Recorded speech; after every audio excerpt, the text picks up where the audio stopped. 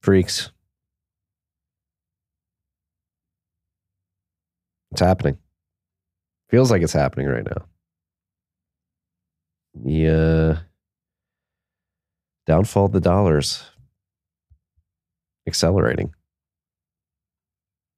The monetary transition is upon us. I mean, it has been upon us, but now it's extremely apparent. Just sat down with Larry Lepard, incredible human, incredible sound money advocate, incredible warrior in this journey to fix the money. I think I meant to say it towards the end of the conversation and to put forward a call to action.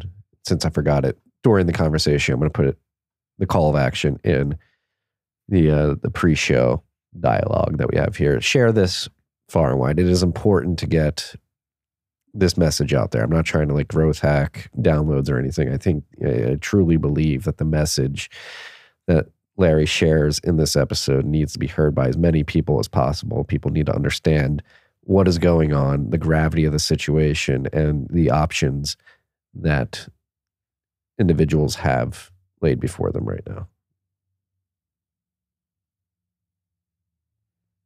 Highly recommend you share this with family, friends, whoever you think would be receptive to this episode. We need to educate as many people as possible about the importance of sound money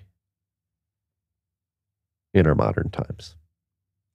This room is brought to you by our good friends at Unchained Capital, right down the hall from me. I'm sitting in the Bitcoin Commons in Austin, Texas. Unchained Capital is working on building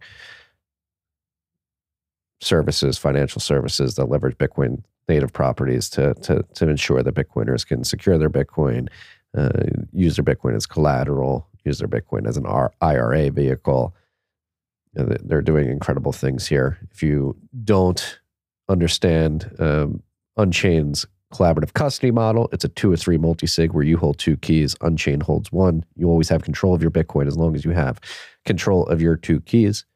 You can sign and move your Bitcoin out of your vault as you please. If you're ever in a pinch and you only have 1 key, Unchained is there to be the second in the 2 or 3 multi-sig quorum.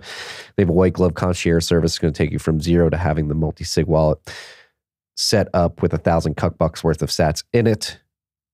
They'll have video conference calls with you. They'll send you hardware wallets. They'll answer any questions you may have. It's a whole package. If you tell them that TFTC sent you, you're going to get $50 off that package. Go check out everything they have going on at unchained.com. This rip was also brought to you by our good friends at Braiins.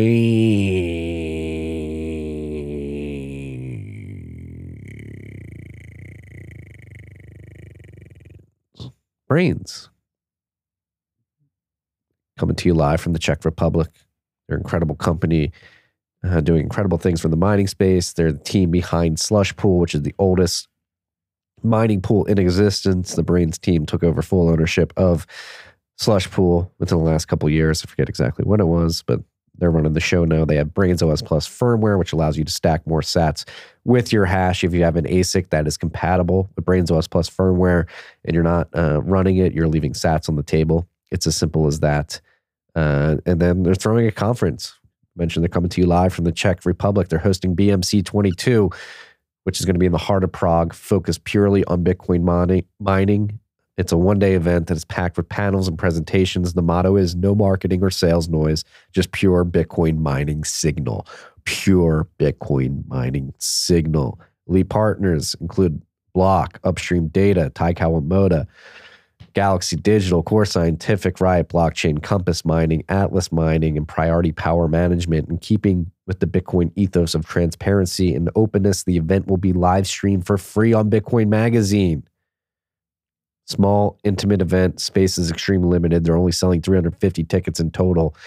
Join the waiting list on Braiins' website or go to btcminingconference.com. And I believe that the actual date is June 15th. They didn't put it in those notes. It might be the 16th. Let me see. Let me type it into my phone right here. btcminingconference.com. It is June 15th. I was right. Side events on the 14th and 16th. Go check out everything Brains has going on at brains.com. That's BRAIINS.com. BRAIINS.com. This room is also brought to you by our good friends at Hodl. Hodl is here to bring you a lending platform. Lend.hodlhodl.com is a place that you can go to use your Bitcoin as collateral in a non-custodial way with no KYC, no AML. It leverages Bitcoin's native multi-sig properties as well. The way it works is you put your Bitcoin in a 2 or 3 multi-sig escrow account. You hold one key, your counterparty in the trade holds another key, and then Hodl is the third-party arbiter in the 2 or 3 multi-sig quorum. Since you hold one key, you don't have control of the Bitcoin. You can't move it throughout the duration of the loan. However, you do have visibility into that 2 or 3 multi-sig wallet, which ensures that you can ensure that your Bitcoin isn't being rehypothecated throughout the duration of the loan. You put the Bitcoin up as collateral, you get stablecoin in return. As long as you're paying back that stablecoin loan plus the interest associated with it, you're going to get your sats back at the end of the day. Alternatively, if you have stablecoins laying around, you want to get yield on those, you can enter the other side of that marketplace, put your stablecoins up to be lent out to Bitcoiners looking for liquidity. You give them the stablecoins, they pay you back what you gave them, plus interest. If they don't pay you back, plus the interest, you get the sats in the 2 or 3 multi-sig escrow at the end of the day. Go check all this out at lend.hodlhodl.com, lend.hodlhodl.com. Last but not least, this rip was brought to you by Bitcoin 2022 conference coming in hot exactly a month from now, or excuse me, just under a month. It's March 7th. The conference is April 6th to 9th in South Beach, Miami. It's going to be the largest Bitcoin conference ever. It's going to be bigger than the World's Fair. It's going to be bigger than Live Aid.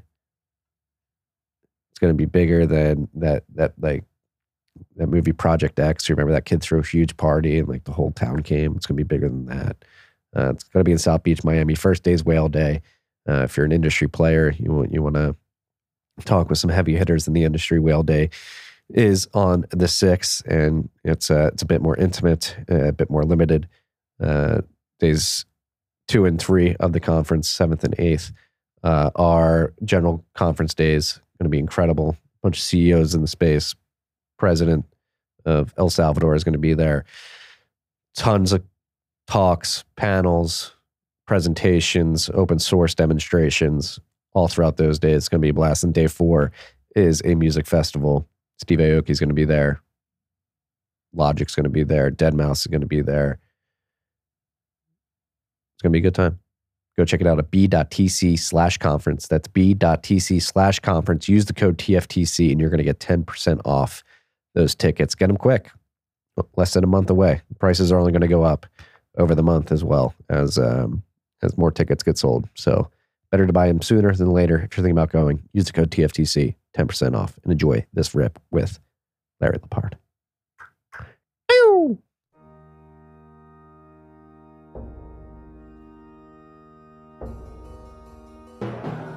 You've had a dynamic where money's become freer than free.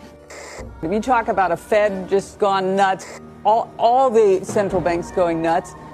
So it's all acting like safe haven.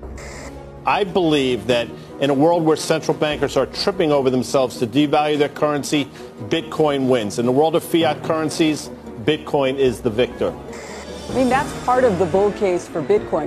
If you're not paying attention, you probably should be. Mr. Lepard, what is going on in the world? What's not going on in the world? This is stunning stuff. I mean, kind of, once every 20 or 30 years sort of stuff. It's really shocking to me. Well, it's for me, it's like, okay, we expected trends to move in this direction, trends being de-dollarization, people fleeing to harder assets, and a correction in the monetary balance of the world. Did you expect it to play out like this? How it has in the last month, particularly? I sure didn't. And it just goes to show you can never figure out what the trigger is or what the snowflake is that'll trigger the avalanche. But the two, the drinking word for this podcast ought to be counterparty risk, right? And it started with Trudeau, right? He says, you send a donation to some guys who are protesting and I can grab your money.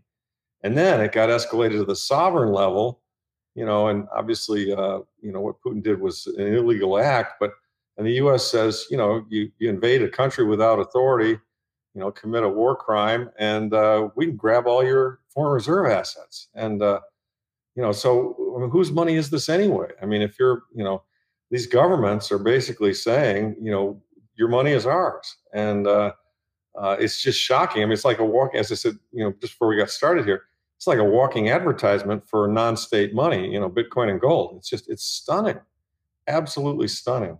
It is. And it's sort of like an emperor wears those clothes situation, particularly for the U.S., because especially with the sanctions against Russia, I completely agree. Like what's going on in Ukraine is obviously an illegal act, but the U.S. gets put in this weird situation where they look like a bunch of hypocrites. Well, it's like, hey, just like 20 years ago, you went into Iraq and Afghanistan under false pretenses, and similar things did not happen.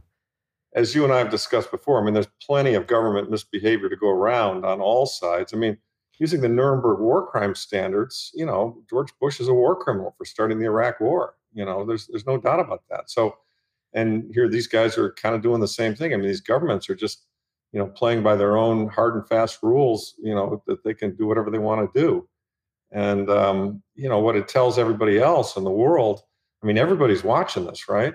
And, your foreign reserves, if you're a country, your foreign reserves or your accumulated surplus of, things you've done and worked hard for and sold in and above, what you purchased. And that's like your savings account.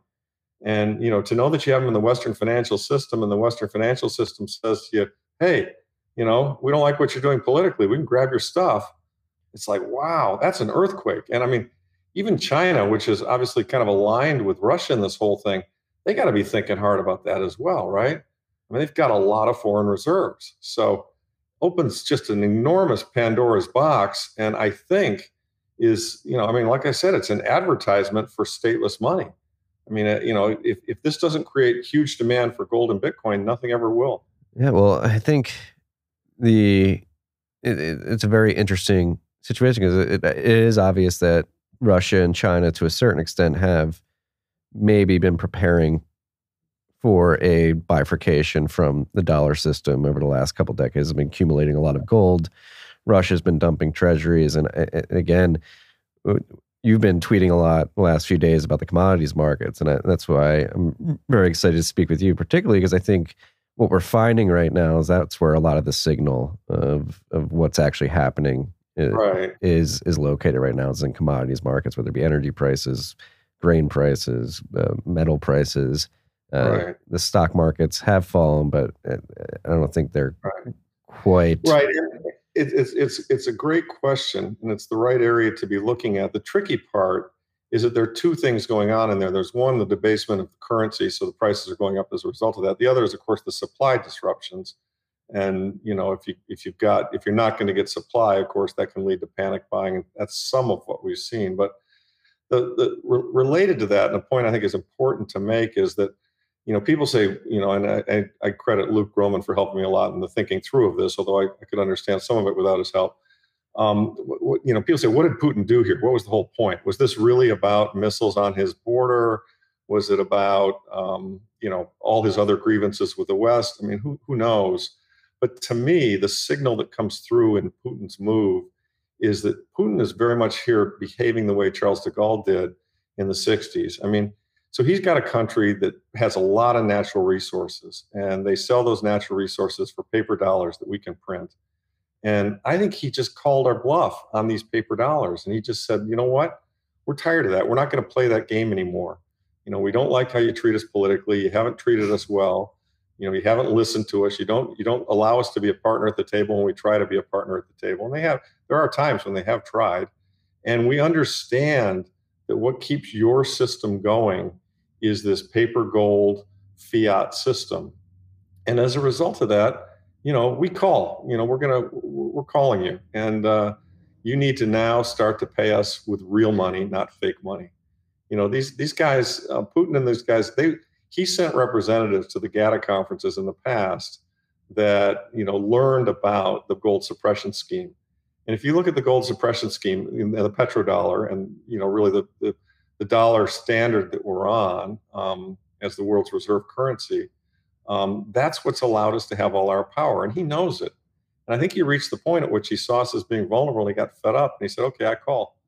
I'm gonna go start a war, and everything you need, I've got. I don't really need much from you." I mean, he exports, hundreds of trillions, at least $200-300 trillion worth of real stuff, and he only imports, between 40 and 80 trillion or billion dollars worth of machine tools and equipment, other things that we make, and he can get that, probably can get around the sanctions. And so, to me, what he just did is he shot the dollar in the head, and he really did. He just came out and he just shot the dollar in the head, and it's almost, in my mind, it's almost a certainty now that the dollar reserve currency is going to collapse and we're going to have hyperinflation. I mean, I always kind of thought this was coming because of the way the math worked, but now I can see the path of how we get from where we are today to having that happen. Because what are we going to do? I mean, we've got enormous inflation everywhere. What's Powell going to do? Come out and try and increase interest rates? I mean, to stop the inflation? I mean, one, it won't work. Two, the inflation is going to continue. And three, Gresham's law is going to kick in here in a very big way. And as it does, more and more people are going to realize the only way to protect your wealth is to have stateless money, because the state can't make the money good. I mean, it's amazing how far out over their skis the state is on all this paper money we printed. And you and I talked about this in our last meeting. And we can get into it in the future, but in this conversation. But the amount of paper gold that's out there is just stunning. And the correct gold price is multiples of today's price, just multiples of it. Your wife won't believe it until it hits $3,000, though. No, but my wife doesn't believe that. Yeah. Well, she's been long suffering. And to be honest with you, I've been long suffering, and all us gold bulls have been long suffering. And all the Bitcoin guys had a lot of laughing at our expense in the last couple of years, because you guys got a 5-bagger and we've been sitting flat. And, these two assets are going to seesaw back and forth. And I've often said, and I always said, they're both great assets. And, in some ways, Bitcoin's better. In many ways, Bitcoin's better, but in some ways, gold's better. And, that's why I've never gone 100% one way or 100% the other way. Not that I, criticize anybody who wants to. I mean, if you're young and you can take the risk and handle the volatility, Bitcoin's probably the better way to go. But, my investors can't handle that volatility. And so I've balanced the two. And I think that's the intelligent approach. And one of the things I always had in the back of my mind was this East-West dynamic. I mean, the West is all based on fiat. The East is very much based on commodities, particularly Russia. And, China and Russia have made an enormous, as you pointed out in the earlier part of the conversation, China and Russia have made an enormous bet on gold, enormous. And they're going to have a seat at the table. I mean, Russia has the largest pile of natural resources. China has the most, productive manufacturing capacity. And the rest of the world has a lot of good stuff too. But all three of those groups are going to have a seat at the monetary table, in my opinion, when we reset. Yeah, and as an American sitting here right now, I feel very vulnerable, right? Like, because the factors that you just mentioned, like Russia and China are producing commodities that the world needs. The United States has hollowed out its manufacturing base and financialized its economy. It's essentially a service economy built around the fiat monetary system and trying to game that any way possible. And now, as it becomes pretty clear that may be coming to an end, we need to begin reshuffling at home to protect ourselves and become more secure. Yeah. Yes and no. I mean, look, this is a great country and a lot of great people here. And, you really you listen to the Russians carefully, you listen to the Chinese carefully. I mean, a lot of things are wrong with those countries, but a lot of times they want to be like us. The thing that's messed up America, in my opinion, is we've been just so hubristic. We've been so arrogant. I mean, these countries in the world, I mean, China has said repeatedly they don't want a war, but they've also said repeatedly that we take advantage of our strong dollar system. Putin has said the same thing. He said he wanted to be a part of NATO way back when. I mean, these countries want to be like us. The problem we've got is we've got elites in our country that are sickos. I mean, we've got these neocons and we've got this military-industrial complex who just live off of war, and they want to create conflicts. I mean, I don't think the average Russian wants to kill me. I don't want to kill the average Russian. I don't think the average Chinese guy wants to kill me. I don't want to kill the average Chinese guy. But I'll tell you what, there are people at the top of our government who basically, live to have people fighting with one another because it puts them in power. And, as you would say, Bitcoin fixes this, right? Yeah. We got to fix it. We really do. And it's like, so how does Bitcoin play into this situation in the short to medium term, right? Because I'm sure there's obviously been a lot of talk about Russia turning to UnionPay, which is one of China's payment rails. And it seems like they may be dead set on creating their own gold-backed CBDCs or something like that as well. Do you see China and Russia adopting Bitcoin at all, or doing more in-depth research? I think China's less like, we all know they shoved out the miners, which, I think something distributed and private like Bitcoin is kind of anathema to a communist system.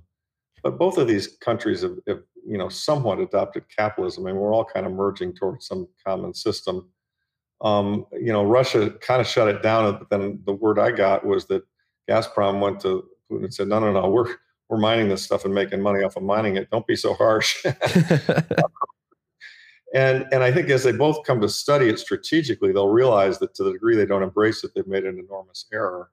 As Jason Lowery has pointed out. So, I'm not sure how it all shakes out. I mean, look, everybody at the top would love to shove us all into CBDCs and control our spending and, live in a Klaus Schwab world, where we own nothing and we're happy. But, the problem they've got is there aren't very many of them and there are a lot of us. And, we're not going to put up with it. And so, I'm very optimistic that the continual the weakness of these currencies is going to lead to alternatives, and those alternatives are going to also solve our political problem.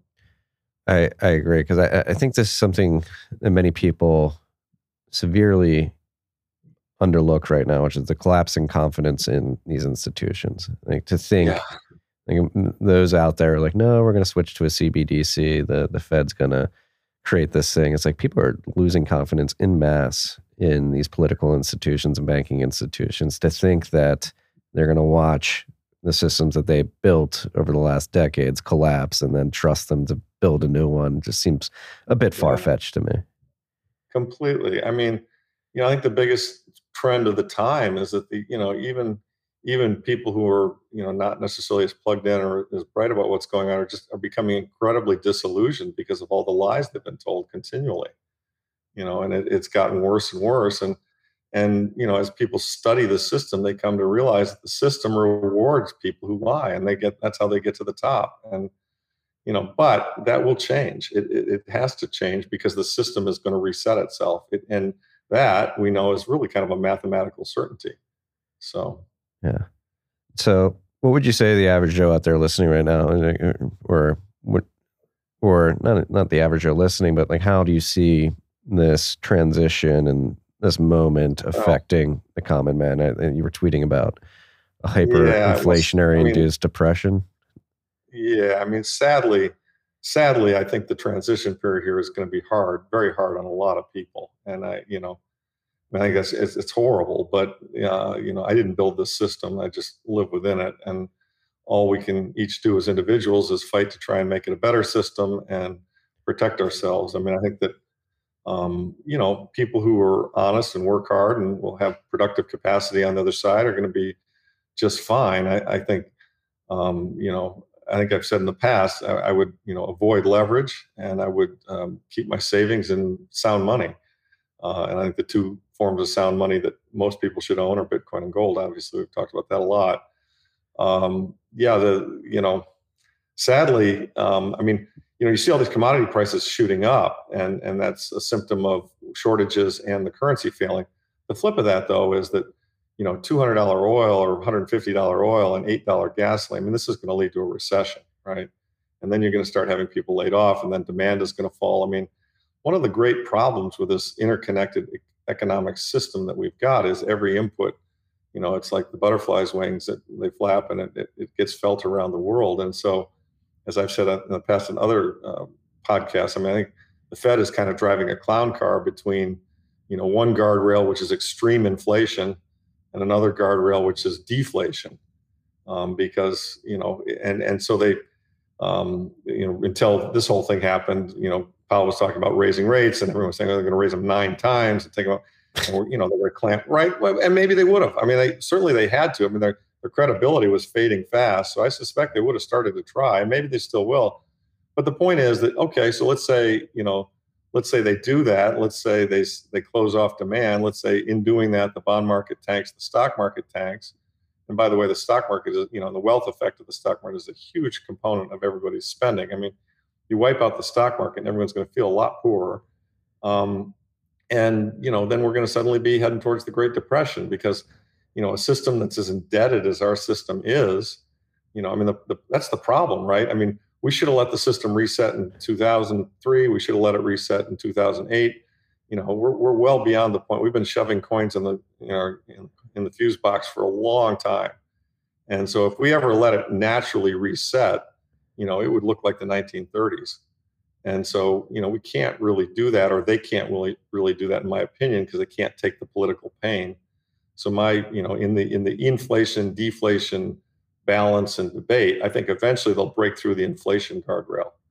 Because I think, if things do start to slow down and it does start to get rough, which I think is going to happen, one thing they will not let happen is they will not let the markets fail. And, what did it take? It took, $3 trillion post 2008, but that was spread out over 3 years. I mean, we printed $3 trillion in 8-9 months at COVID. And this one, let's say this one really gets to be big. I could easily see this being 9, 10, 15, 20 trillion. I mean, it's just each one gets bigger, right? And at what point does everyone say, hey, you know what? These guys can't stop.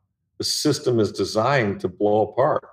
And when that happens, that's really Gresham's law. I mean, if you study the history of hyperinflations, it happens when a majority of the people come to the conclusion that, oh my God, there is absolutely no way they can stop this printing or else it will collapse.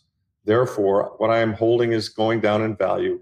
I need to hold something else. And so, everyone says, well, there's no monetary velocity, therefore you can't get inflation. Well, you watch monetary velocity. When everyone thinks the dollar is going to fail, which it is, there's going to be a lot of monetary velocity as everybody buys gold and buys Bitcoin. I mean, a lot. Or houses. I mean, we've already seen some Gresham's law on housing, in my view. I mean, part of the reason why houses are up 20% year on year versus the 2008 example is that, even in the 2008 housing boom, there was never a year where they're up more than 14%. I mean, to me, everyone there, they're just putting on the Hugo Stinnes trade, which was, lever yourself up and buy something real, right? I mean, the government will give you 30-year money at 3% to buy something you can live in.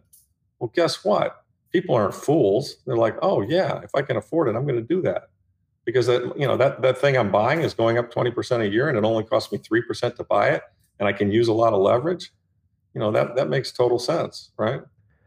Yeah. I mean, just sitting here in Austin, Texas, it's insane seeing how, Austin has a interesting dynamic where many people are leaving in the Northeast and California to come to the new tech hub, but it's being compounded by everything as well. It is. And I'm not suggesting that's necessarily always a good trade, because if you get too far out over your skis, you buy more house than you need. You lose your job and now you can't make the payments. I mean, to the degree we veer towards the deflationary guardrail, housing is going to fall a lot. I mean, in the Depression, my grandfather, there was a house that was in Birmingham, Michigan that sold for, I don't know, $30,000, $40,000 in the 20s, late 20s. And he bought it for $7,000, in 1932. So, that's quite a drop, right? Yeah. Yeah. It's very interesting times. And it will be like, what does the Fed do? And when does that collapse in confidence happen? I think it's happening in real time, right? Like, because this is game on. I mean, it's happening, right? I mean, you had Jerome Powell come out and say what you're not allowed to say as the Fed governor last week, which is there could be more than one reserve currency. I mean, I think that's him signaling to the market the best that he can, like, hey, the gig may be up here. Well, and I think I saw Nick Samaros, the guy from the Wall Street Journal, who's the Fed guy, asked him, said, are you going to be judged if you're able to stop inflation? Are you going to be able to stop inflation? And he said, kind of, yeah, I hope so. I mean, but there was a condition. I mean, he used the word hope, right? I mean, look, I think there's trembling going on all over the place in the halls of power. I mean, absolute trembling. I mean, they're not stupid. They know how much trouble they're in. Yeah. And what I'm watching for is to see, how they react and what the next moves are and what the new narrative is. I mean, they're undoubtedly trying to craft that right now. Well, I mean, the situation with Russia and Ukraine is definitely exacerbating the situation, or the inflation situation, but they're trying to throw it all on that. Like, oh no, it's the Ukraine. Absolutely. It's the Ukraine situation. Yeah, I mean, there's some who can say that we arguably pushed them right to that point. And I mean, this very conveniently, it's like the Ukraine dog ate my homework here on inflation. Right. Right. But I mean, inflation was roaring before the Ukraine. This is making it worse. I mean, I think it's interesting that Putin chose this as the time to do it. I mean, I think he realized we were vulnerable. Well, yeah, you're coming out of a global supply chain crunch, and then you can compound that on the energy and commodity side.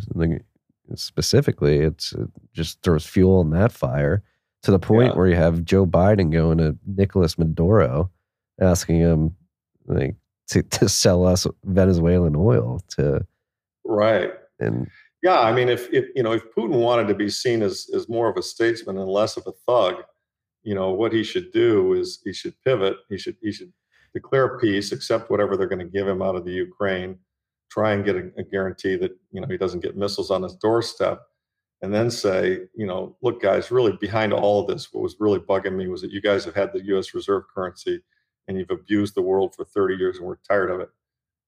We're going to a gold standard, period. And if you do that, I'll sit here peacefully and we'll play our role. I mean, if he did that, he'd be a historical figure of some significance in a more positive light than he's being seen today. I agree. And that if he does put the ball in the West court like that, and that puts the West in a very precarious situation, because then they'll look like a boogeyman in history, because the alternative to meeting at the table and doing that is World War III Well, that's right, and that's what's horrifying. I mean, that's what's absolutely horrifying. That if you've read a lot of history and you've read how World War I got going, and everyone thought it would be short and quick and nothing serious, and then you look at what happened, and you kind of see some of the similar historical accidents being made here. I mean, everyone's it's just a little thing in the Ukraine. It's not that big a deal. Nobody could know. It would never go nuclear. It would never get serious. We would never enter. Blah blah blah. I hope all those things are true, because I've got kids. And I mean, World War II, we slaughtered 50 million people. Historically, most fourth turnings have had wars involved. Having said that, we've now got the form of ultimate war, which I've always hoped would be the kind of thing that would prevent us from blowing ourselves up. In other words, the knowledge that we could actually kind of is the safety valve. There's no such thing as a limited nuclear war, right? Yeah. Let's hope it's limited to an information war. Obviously, we have a hot war in Ukraine right now, but I think we're in a battle for the minds of the masses. It's crazy seeing the way normal people are being sort of ginned up to support like war efforts. We're seeing, my wife was on Instagram yesterday, and she's like, there's a bunch of people's stories, or they're posting like, hey, inflation is the price of punishing Russia. Like, it's temporary. Like, higher prices at the pump and at the grocery store are worth it for peace in the long term. And these are obviously privileged upper middle class to upper class individuals who don't understand that inflation's really going to affect the poor people very hard. And then on top of that, it's not a solution to they don't even recognize that we're not going to like economically choke Russia out in the way they think we are, because they have all the commodities. Well, and the other thing I think the West doesn't realize is, the Russian people have endured one hell of a lot over their history, and I would bet on their ability to take pain. I would suspect is a lot higher than the woke West's ability to take pain. You get a. They've had several hyperinflations in the last 20 years. I mean, they've seen their currency be wiped out several times. They lost multiples of what we lost in World War II. These are not lightweight people. It's a very sad situation. I think the only hope, in my view, is that we can get enough people in the West educated to the fact that this is stupid, and we can help those who are suffering through this thing in inflation, and we can change the political structure to get back to sound money. I mean, that's because at the bottom of it all, I mean, my Twitter handle is, and I borrowed it from somebody, I can't recall who now, but fix the money, fix the world. I mean, that is the issue, right? At the bottom of all of these problems, having unsound money is what's created this mess. And it's by the way, it's where the war is being fought. I mean, I really think what Putin did was he shot the petrodollar in the head, very much in the way that Charles de Gaulle did it in 1967 when he started asking for all his gold back. Mm-hmm. That forced Nixon to go off the gold standard. I think that's what this is about.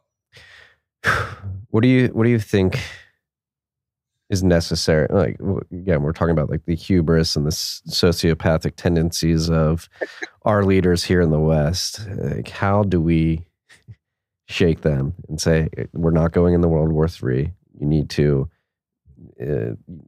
enact some extreme ownership, recognize the precarious situation you put yourself in due to hubris and bullying on the world stage. Like, it's time to eat some humble pie. And then, like, people will say, "Oh, you're un-American. Like, you're not a patriot, whatever." It's like, no, everybody needs to be realistic about the situation. Absolutely. Here's the landscape, and we have two paths we can go down. We can recognize that we messed up and we're very hubristic and have put not only the U.S. but the world in a precarious situation via our bullying tactics, and say, all right, we're done being bullies, or we can double, triple, quadruple down and plunge into World War III. Yeah, well, again, that's the challenge for you, me, and all the people who feel the way we do, and that is to try and do the best job we possibly can of educating the largest number of people that we possibly can. I mean, I'm encouraged because, I'm encouraged about this country. I don't think this country is stupid, and I don't think this country is a warmongering country as a general rule. I think there are parts of it which, allow themselves to get sucked up into that thought pattern, but I don't think they're the majority, based on what I've seen in the voting history of the country. So, as long as we don't allow ourselves to get fooled, and as long as there's a good alternative press and media and internet and so forth. Oh, sorry about that. It's good. Matt's dogs bark all the time in the back of our dog's hungry. Yeah, then I think our odds are pretty good at getting out of this without it being World War III. I really do. I think, look, perhaps I'm overly optimistic, but I think what's going to happen is we're going to have runaway inflation. It's going to be really bad. And some people at the top are going to get smart enough to understand that we need to do a sound money currency reset. And I'm hoping that guys like Jason Lowery and people in the Pentagon, people in the Army, think tank people, et cetera. I mean, there's been a lot written about this. I mean, it's not as if this hasn't been studied. I mean, Triffin's dilemma and the whole reserve currency issue has been well known by many people for a long time. And so what's really going on is you've got these old powerful elites who benefit from it, who are trying to hang on to it unnecessarily. And, I've been reading that we're going to have $7 or $8 gasoline at Labor Day. Well, you know what that means? I mean, that's going to be an unmitigated disaster, right? I mean, for this country. Right? Parker Lewis texted me last night. I think he filled up his gas tank. He was like $4 gas in Texas. Very spooky.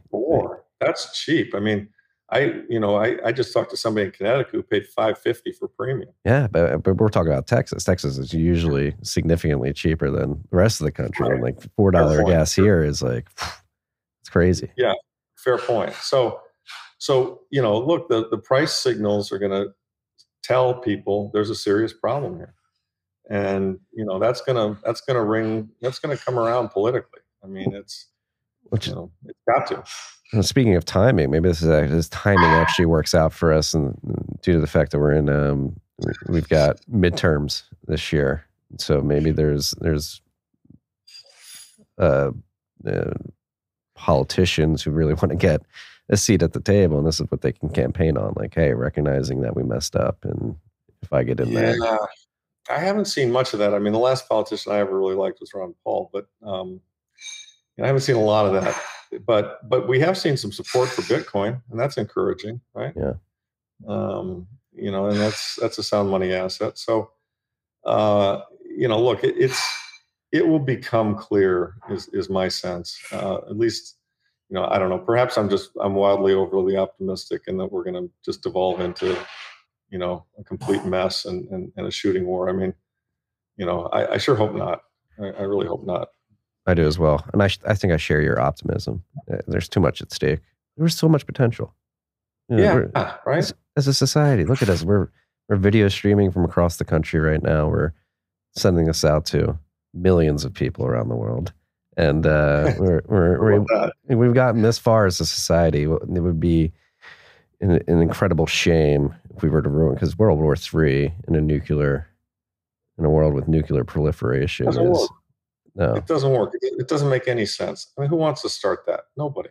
Yeah. It doesn't make any sense. Which isn't to say it couldn't happen, but I think it's a low probability event to happen. I think more likely we're going to have a lot of these proxy wars like we're having now. There's going to be a lot of kind of skirmishing around at the edges. I mean, China will probably start being a little more aggressive with respect to Taiwan. I mean, and look, all of these great powers have interests that they're trying to protect and defend, and they're trying to take care of their people. And in my view, the solution to this is decentralization, which is what the internet has brought, and which is what Bitcoin brings in the monetary sphere, right? I mean, we need to get more decentralized, because it's these big centralized organizations that, decide to take these, if controlled by small groups of elites that see a way to make those organizations benefit themselves, they try to take these policy paths that hurt the rest of us, right? I mean, that's really what's going on. Yeah, and again, silver lining, America, great country and good foundation, like states asserting their autonomy. I mean, you even had Ron DeSantis, when Biden asked him to send some of the Florida Coast Guard or National Guard up for the State of the Union. He was like, no, thanks, they're going to stay here. And so just that one small gesture of, hey, we have some autonomy. You can't boss me around. I want to see more of that. I think we're going to see more of that. I think Bitcoin will be a part of that. Completely agree. I mean, it's, people say it's un-American, the thought patterns we're having here are un-American. I mean, there's nothing really more American if you go back to the founding documents. I mean, the issue is that, we've gotten way, way, way far away from the founding documents, right? I mean, the founding documents said only silver and gold could be money, right? Well, how's that working out, right? Right. Yeah. No. It's almost like the American populace has been psyoped and thinking that being a good American is being a warmonger and being a bully. Not almost like it absolutely is the case. I mean, it's it's been a long slippery slope. The Fed got established in 1913. It was the money cartel. I mean, and the good news is, though, that there's these technical developments have changed the playing field. I mean, the internet really is the Gutenberg press of our day, right? And if you consider the nation state to be, the Catholic Church of the 14th century, the internet is the press, and there are alternative sources of information now, and everyone's figuring that out. And the New York Times does not tell everybody what to think anymore. People get to decide for themselves, and they get to gather information any way they want to. And so that's a powerful change. And it's going to be, in the long run, it's going to work out great. But in the short run, we're going to go through a real rocky monetary period, in my opinion, because I don't think the world has not experienced a sovereign debt crisis like this since the 1930s. And so there's nobody alive today who's lived through one, including me. Well, even and all that, I've done is read about it. Yeah, well, even that, like this crisis is probably going to be an order of magnitude larger in terms of the amount of debt that we've accrued. Well, there's that. Yeah, there is that. I mean, it's certainly going to be larger than 2008. I mean, 2008 was a warm up, to this. '08 was, at the housing level in one country. This is at the sovereign level, and it's worldwide. And more importantly, it's at the sovereign level with the world's reserve currency, which is the dollar. Yeah. And so that's actually another thing I wanted to talk to you about. Like, so obviously you are very closely aligned, and you understand the gold market probably better than most people on the planet. And there's very strong arguments to be made. I've been convinced that gold markets have been manipulated via paper for some time. What does an uncoupling, or how does gold break through that manipulation during this crisis? If so, what happens exactly? That's a great question, and something obviously I spent a lot of time thinking about. I mean, so they've created a lot of paper gold. First of all, let's just quantify the numbers on it, because I think it's helpful for people to understand. So in 1980, in 71, we were on a gold standard. You could more or less take the U.S. gold reserves, 8,300 tons. That's roughly 266 million ounces. You could take that, divided into M1, you got the $35, which is what the set price was coming out of Bretton Woods. Obviously in the 60s, what happened is, guns and butter, we started spending money. Actually, we did a little bit before that with the Korean War, but it was just a blip. And more or less from World War II to the early 60s, we ran kind of balanced budgets. We were fairly monetarily responsible. So, the gold standard worked for us at that time. Then we started spending a lot of money, and other countries noticed that. And so, they got to the point where they said, hey, hang on a second, you're running deficits. You want us to pay for it because, we're having to hold your dollars, and you're diluting your dollars. So you're more or less stealing from us. And the firm country that figured it out the most and the quickest was France, and that's because they had a brilliant economist there, a guy named Jacques Rueff, and he advised de Gaulle. And so they started asking for their gold back, and the U.S. had huge reserves coming out of World War II, and they started to be depleted very rapidly. In fact, in my next quarterly, I'm going to show the chart of that, how they went from, I think it was roughly 20,000 tons down to 8,300 tons, and that whole process kind of showed, that you can't spend too much without having your currency weaken. And so what happened then is in 71, Nixon broke the gold standard, as we know. It was at $35, and the market quickly picked up on the fact that we weren't getting any more fiscally responsible and drove gold from $35 to $800. Well, when it got to $800, it's interesting that at that point in time, if you did the same math, remember in the early 60s, you could look at the money supply outstanding, the ounces of gold, and we more or less were on a gold standard. By the late 70s, at the $35 an ounce, we had gone way off the gold standard because we were spending too much. By the late 70s, if you did the same math, what you find is that we were on about a 55% coverage. This is the number of ounces divided into the M1 money supply. So, and historically in Britain, they were able to determine that if you had 30 to 60% gold coverage, in other words, you had that amount of gold as compared to your M1, that was good enough, that you, because 100% of the M1 wasn't going to come ask for the gold all at one time. So anyway, the point I'm making is that in the 80s, we actually had it reasonably well covered, 55% covered. If gold had gone to $1,500 in 1980, we would have had it 100% covered. Okay, fine. Volcker came in, put rates up, reassured them that they weren't going to print any more money, got money supply growth under control, and we entered a deflationary period. Technology took off. Later on, China came in to provide low price labor, et cetera. And so we had a very long deflationary period. Well, throughout that, we kept eventually, slowly but surely, running more deficits and printing more money, but nobody picked up on it, and the gold market didn't pick up on it. And the reason the gold market didn't pick up on it is that we got pretty good at manipulating the gold market, and that grew out of a paper that was written by Larry Summers and Barsky called Gibson's Paradox, which you can find on the web. And then they influenced Robert Rubin, who was an advisor to Clinton, and he was Treasury Secretary at the time. He also had been a gold trader at Goldman Sachs. And he said, look, what you need to do is grow the money supply, but you need to grow it without having inflation show up, because inflation will, it's a free lunch. If we can grow the money supply without having inflation show up, you're going to get great economic growth, and it's not going to cost you anything.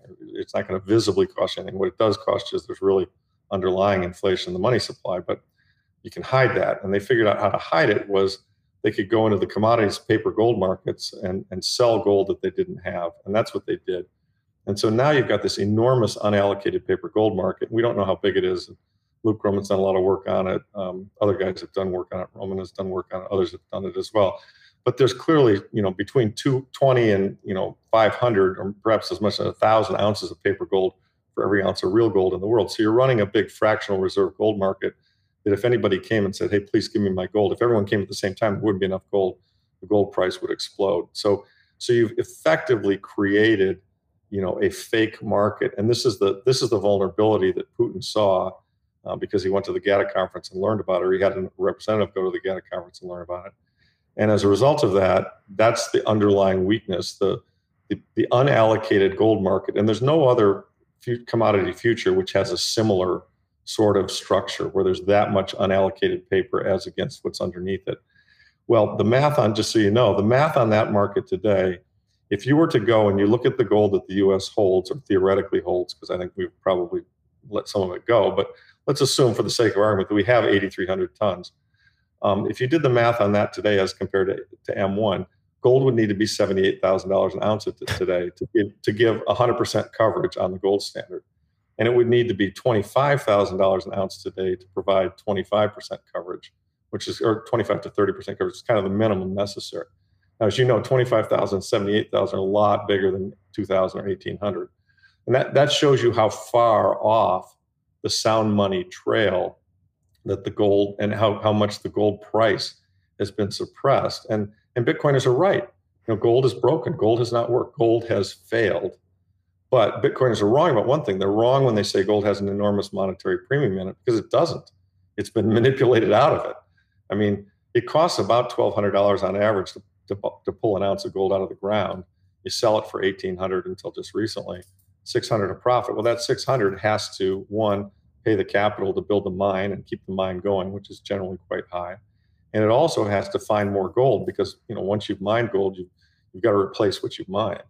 So, it's not as if the gold business is just swimming in profits right now. I mean, it is relative to a lot of other industries. But the point I'm trying to make is that if we were to properly try to set the price of gold relative to the money supply, it would be in a completely different zip code, as Luke likes to say.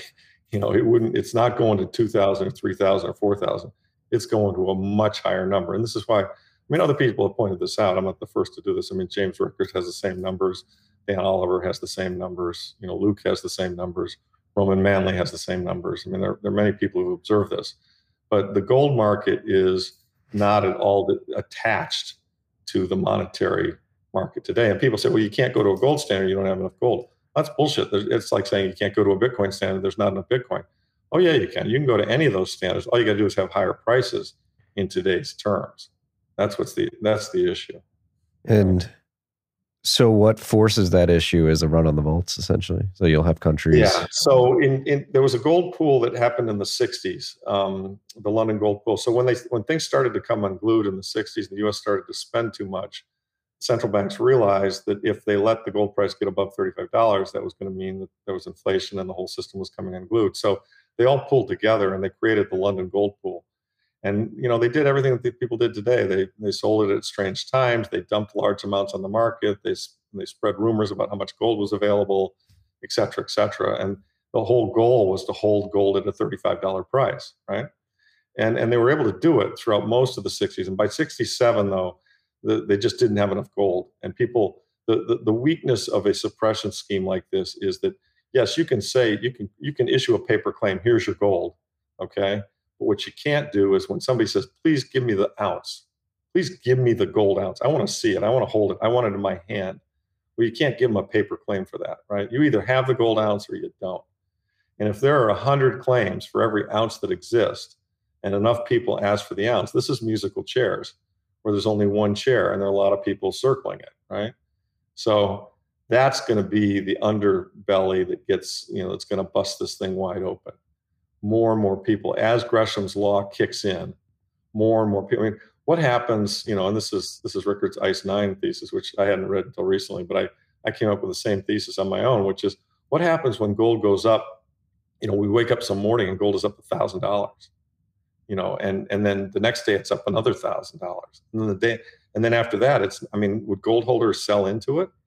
Most probably wouldn't. I'm not sure I would, and then it goes no offer. Do you see where I'm going with this? I mean, it's, this is a run on the bank, right? This is the equivalent of, I mean, if you're running a fractional reserve bank, I mean, this is It's a Wonderful Life, right? I mean, there's a bank run. Oh my God, let's go get our money out of the bank now while we can, right? Let's be, I mean, you got to be first, or there's not going to be any left for me. Well, that's what we're talking about. That's the thing that we're talking about here. I mean, there's only so much gold in the world. Gold has been money for 5,000 years.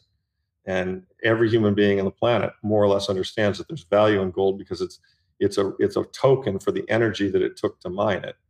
In very much in the same way that, and it's an analog token, right? Very much in the same way that Bitcoin is a digital token for the energy it took to mine it. And in many ways that's superior because you can move it more easily, you can store it more securely. You can't rehypothecate it. You can't create paper Bitcoin. Well, that's not entirely true, actually. You can create paper Bitcoin, but there isn't as much paper Bitcoin today as there is paper gold and so forth. So yeah, if you have your Bitcoin on an exchange, you have paper Bitcoin. Well, that's right. That's the other thing. I mean, you can own GLD, but I mean, they read the prospectus carefully. I mean, they can force majeure settle you out at yesterday's closing price. And the fact that gold's now trading at $10,000 an ounce, and yesterday it closed at 2,000. Well, sorry, I should have read the prospectus, right? Yeah. So, in your mind, who actually has the gold? Like, obviously, there's a lot of speculation about Fort Knox and whether or not that's actually supplied. Does Russia holds their own gold, right? Like, they've been smart. Yeah, I think China has a lot more than they say they have. Russia holds a lot. Indian women hold a lot. Yeah. Sadly, Americans don't own nearly as much as we should. And frankly, there's a lot in the ground. I mean, it's not as though all the gold in the world has been surfaced yet. I mean, we've got mines that are economic to mine at $2,000 gold. I mean, at $10,000 gold, you'd be surprised at how deep and how far and wide we can go to find more of it.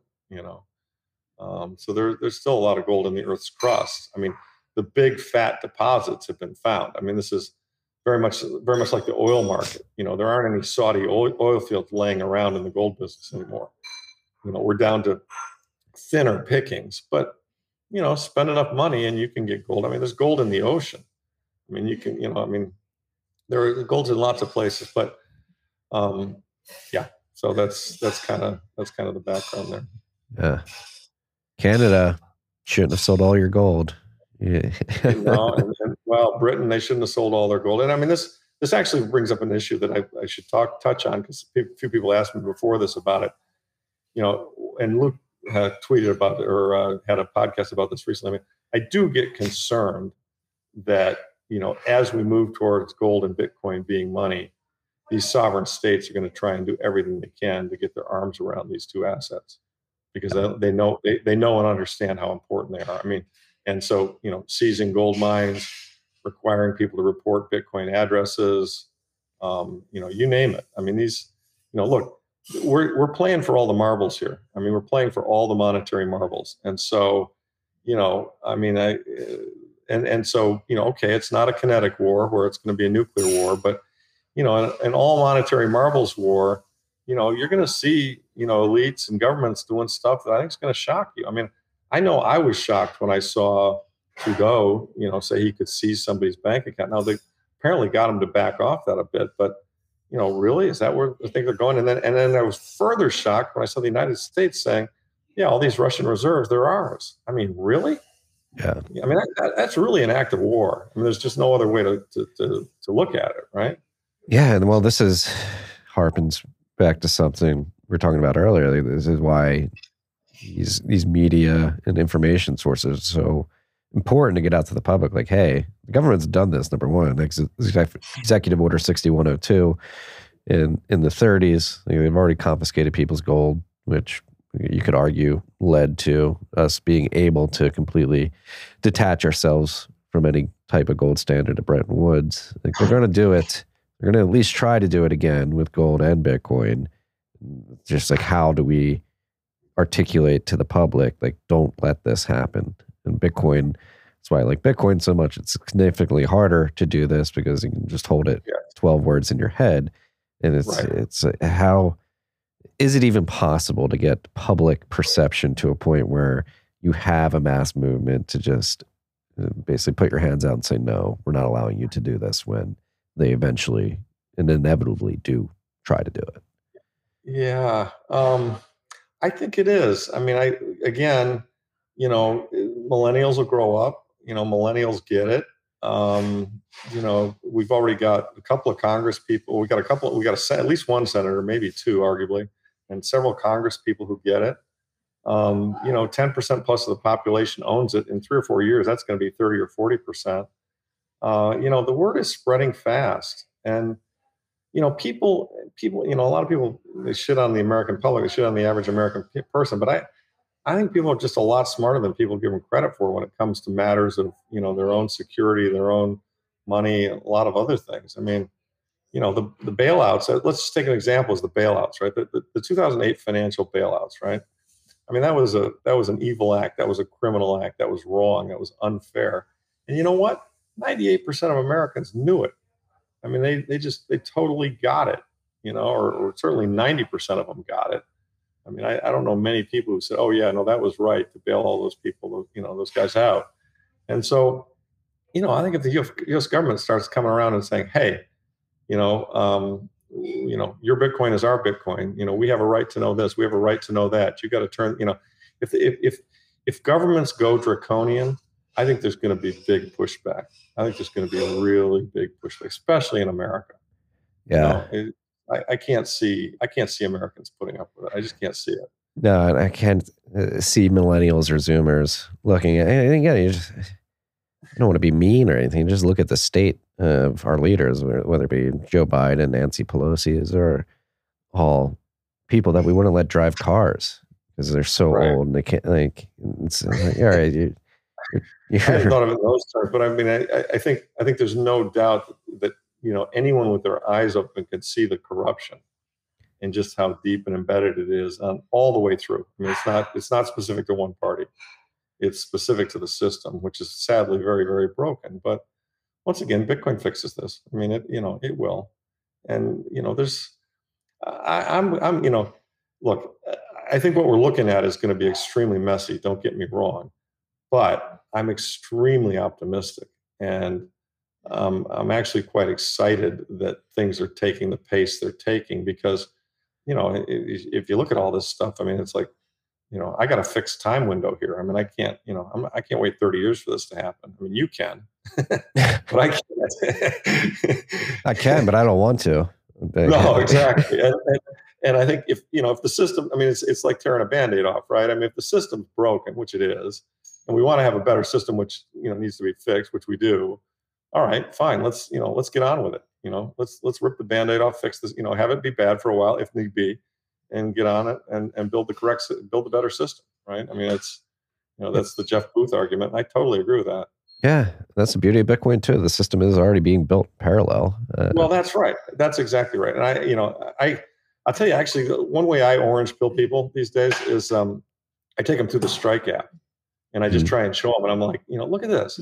Wouldn't you like to be able to pay this way and not have to pay MasterCard and Visa, 300 basis points? I mean, this is just it's going to change the world, right? And everybody's going to be doing it. It's going to seem obvious looking backwards, but looking forward right now, most people aren't even. And when I start talking about Strike, I mean, everybody's eyes glaze over. Nobody I know knows what Strike is. Nobody. I mean, unless you're a Bitcoiner, you wouldn't know, right? I mean, well, no, they shouldn't change their name. I mean, it's going to become a household word. No, I said they're changing the game. Oh, they're changing the game. Yeah, absolutely. Yeah. Well, speaking of orange pilling, the last time we spoke, it was right before you were about to go to a gold conference in Louisiana to give a rally cry for Bitcoin to an audience of gold enthusiasts. How was that, and how have your conversations with other gold investors been in regards to Bitcoin? Yeah, I'm glad you asked. And that speech is out there, and I'm proud of it. It took a lot of time working on it and writing it. I've said this before in podcasts, but I think everyone should know it.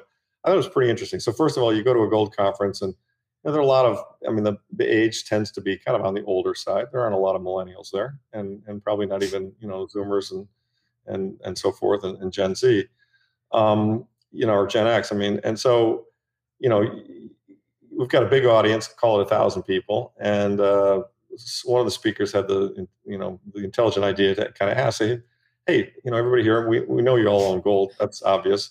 Everybody here who owns Bitcoin, raise your hand. I think half the hands went up.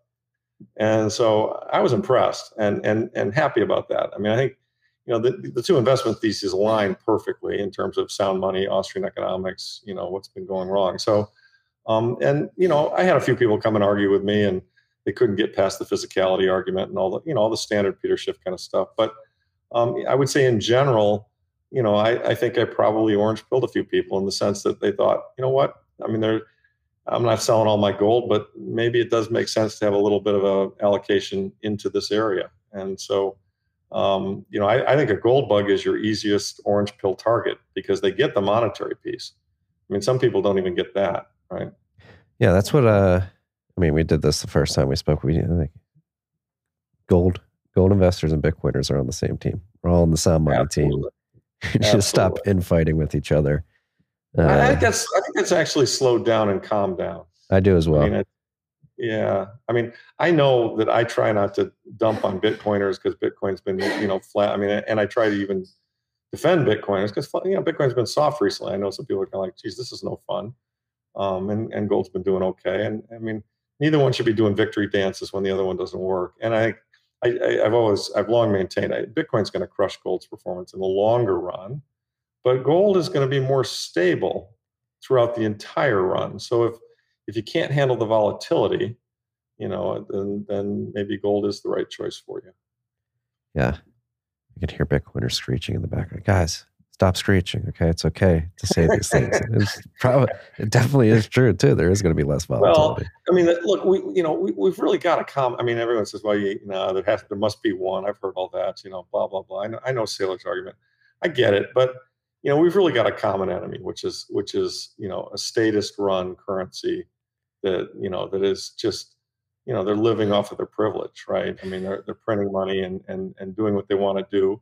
And every day we pay for it at the gas pump or at the food store. And, no, I'm tired of that. I'm tired of having my savings be debased and ripped off by people who, want to benefit from doing that. It's an inherently evil system. It's weird that it absolutely is. Yeah. All of society. It's criminal. I mean, you and I can't print money, but people who can are revered as Federal Reserve governors, and listened to. And, people put credibility in what they say. Some people, not all. Yeah. Yeah. So how do we prevent ourselves from doing this again? If the reset does happen, we do transition to a sound money. That's a thought that always lingers in my head. Is it inevitable to stray away? That's our grandkids' problems. I mean, humans are humans. We'll figure out some other way to mess it up, no doubt. But I mean, I think that I think the issue of inflation will and monetary abuse, that'll be taken out of the hands of large governments and solved, I think, when we're on one of these standards or some combination. I mean, to me, money really is a representation of energy. So you could do a gold standard, you could do a Bitcoin standard, you could do an oil standard, you could do a hybrid of the above, you could do a commodity standard like the Bancor, which was proposed by Keynes at Bretton Woods. I mean, we need a standard that reflects sound money principles such that it doesn't give somebody seigniorage, privilege, and power over the money supply. I mean, it was Rothschild who said back in the 1800s, let me control the money supply. I don't care who makes the laws. And that really is true. I mean, if you control the money supply, you can get rich at the expense of everybody else. I mean, that is the cotillion effect. And, those who are in power have used it to their advantage massively at the expense of the common man. It's tragic, absolutely tragic. Yeah. I'm very bullish on, well, it's a shame what's going on from an energy policy perspective here in the United States. I hope. It is funny seeing everybody come out of the woodwork, whether it be Mark Andreessen, Elon Musk, like we need to drill, we need nuclear. After Suddenly Greta's not looking like such a genius anymore, right? No.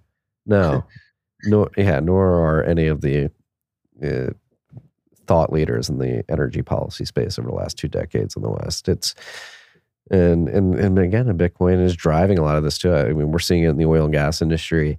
At Cathedra, like people are waking up in the energy sector to begin integrating Bitcoin mining operations into their operational stack.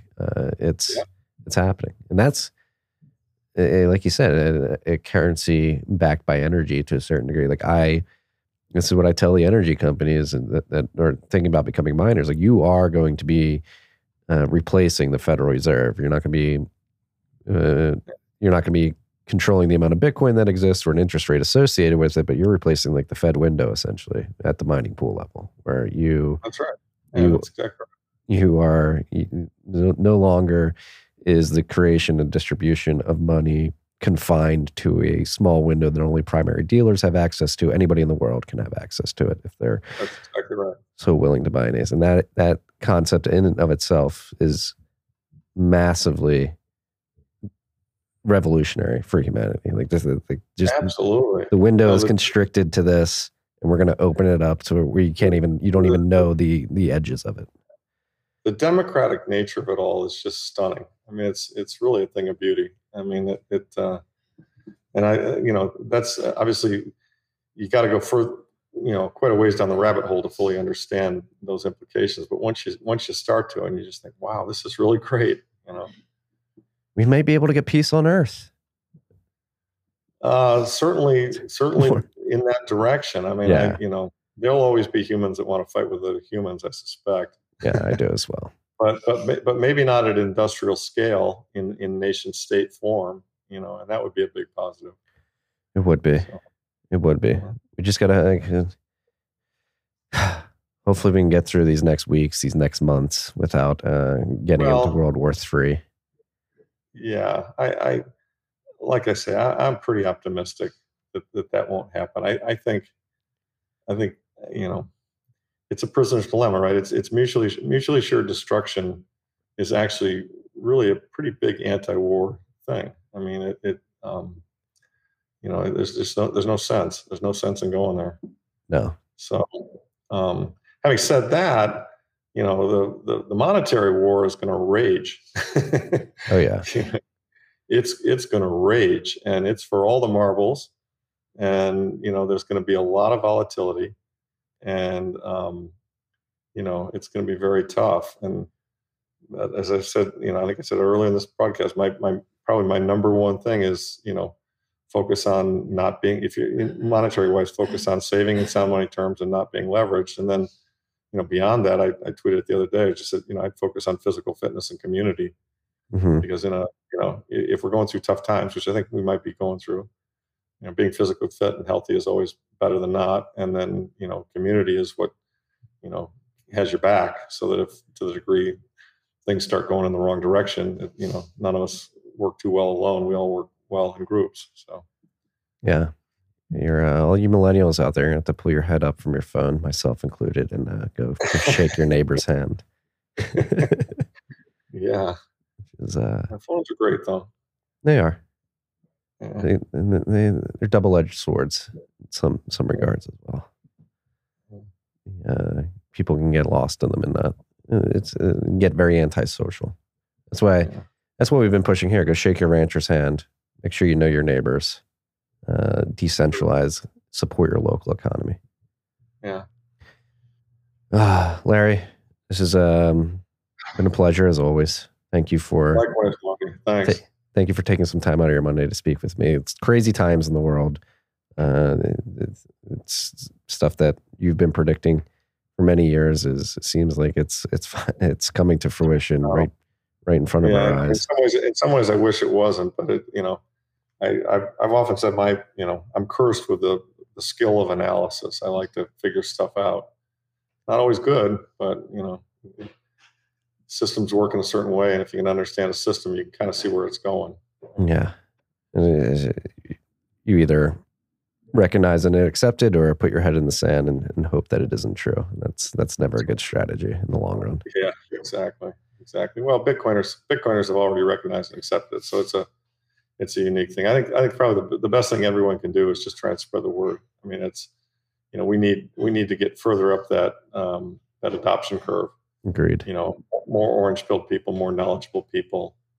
I mean, Bitcoiners should be friendly, positive, outgoing. I mean, I will say that. I mean, I went to that gold show, and boy, the gold guys are just, tired and beaten down. We've been fighting this battle for 30 years, Mm-hmm. and I had it up earlier on Twitter. We are Lucy in the football, right? I mean, Charlie Brown and Lucy in the football. I mean, we've had that football yank so many times, it's ridiculous. And, and that's where the Bitcoiners are so much more fun to be with, because, it's just, you guys are winning, and now maybe you're getting a football moment in this correction. But the point is that in general, Bitcoiners are much more optimistic and positive than gold people. So, we're all sound money advocates. I'm so glad you guys came along and are on the team and are, another weapon in the effort to destroy this money cartel that these evil guys have set up, that we have to live under. Yeah. If anything, we're just good at memeing. Just good at ridiculing the. Maybe it's no. I think it's better than that. I think it's better than that. You're wicked smart. I mean, it's I look at guys like Jack and you and Parker and Matt and Matt Odell, all the other guys. I'm blown away with how what a good group of young people we've got in this community. So it's awesome stuff. It really is. It's a privilege and an honor to be here with you and the others you mentioned, and it is. Yeah, it is. I feel very fortunate. I'm just the old guy that provides context. I've been at this for a while. I wouldn't relegate yourself to the old guy who just provides context. I think you do more than that. It's again, crazy times, scary times, exciting times. Hopefully we get out on the other. It's all good. It's all good. I mean, what just happened was an earthquake. I mean, that's the summary of our discussion here. What just happened was an earthquake. Putin just shot the dollar in the head, and it accelerated our cause.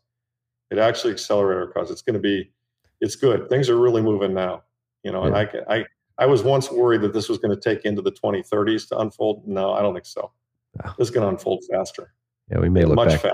We may look back at 2025 and be like, "Oh, that happened." Well, I was going to say. Quick. I mean, the ball is really rolling now. So it's going to get very interesting. It is interesting, but it's going to get more interesting and sooner, I think. I look at the gap from 2008 to 2020. It was quite a gap. 2020 to now, not such a gap. We got a crisis going on now.